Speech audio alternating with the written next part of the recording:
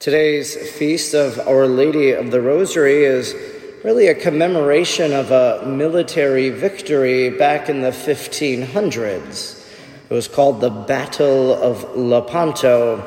There was this great battle going on between Christianity and that of Islam, and so there was this war, and the Battle of Lepanto seemed to be the deciding factor, and the Holy Father, Pope Pius V, at the time, called for the entire world, all the Christians, to join together in prayer of the Rosary, to pray for the continued spread of the gospel and the Christian message.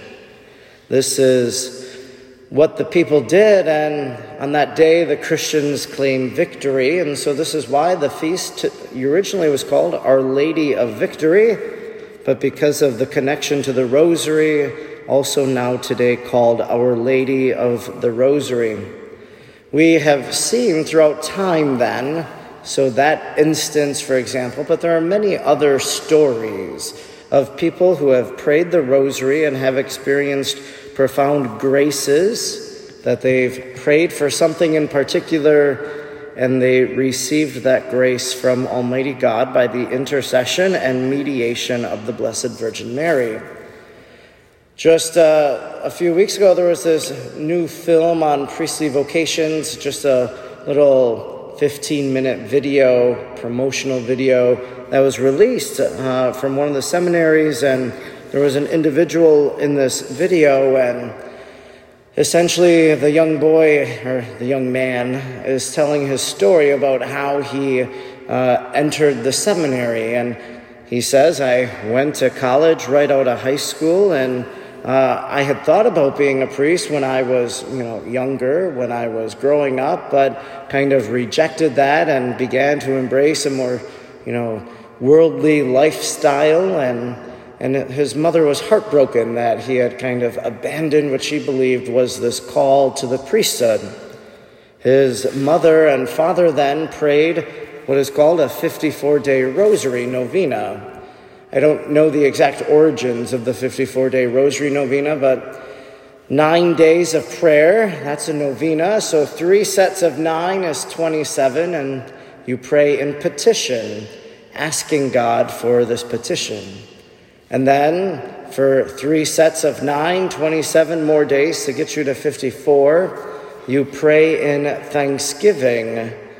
And for this young man, he had no idea his family was doing this, but he came to a breaking point at that freshman year of college, realizing that he had turned away from God, and he went to the chapel one night and prayed and resolved to live a better and more holier life than what he was leading. He calls his mother then that night and tells her what had happened. He hadn't talked to her in months. They had this falling out. And so the mother tells him that, I have been praying a 54-day rosary novena, and today was the last day of that novena. It was the 54th day, and God broke through in the life of this teenager, of this college freshman, and then ultimately he entered the seminary and continues to study for the priesthood. But this is really a story of Our Lady's victory. It's a story of Our Lady of the Rosary, and if we think about the Rosary and the prayer of the Rosary, so often we bring those prayers to her and ask her to pray for us now in this moment and to pray for us at the hour of our death. The readings for today on this feast of Our Lady, or this memorial of Our Lady of the Rosary, from the Acts of the Apostles, draws us to the upper room, to that Pentecost event, Mary's presence there, the third glorious mystery.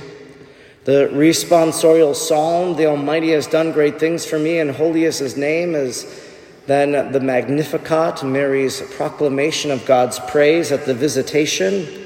Our gospel was the Annunciation, the first joyful mystery, and our psalm then was the second joyful mystery. So we see the scriptural rosary here, how the scriptures inform our prayer and inform our meditation on these mysteries as we reflect on the life of Jesus.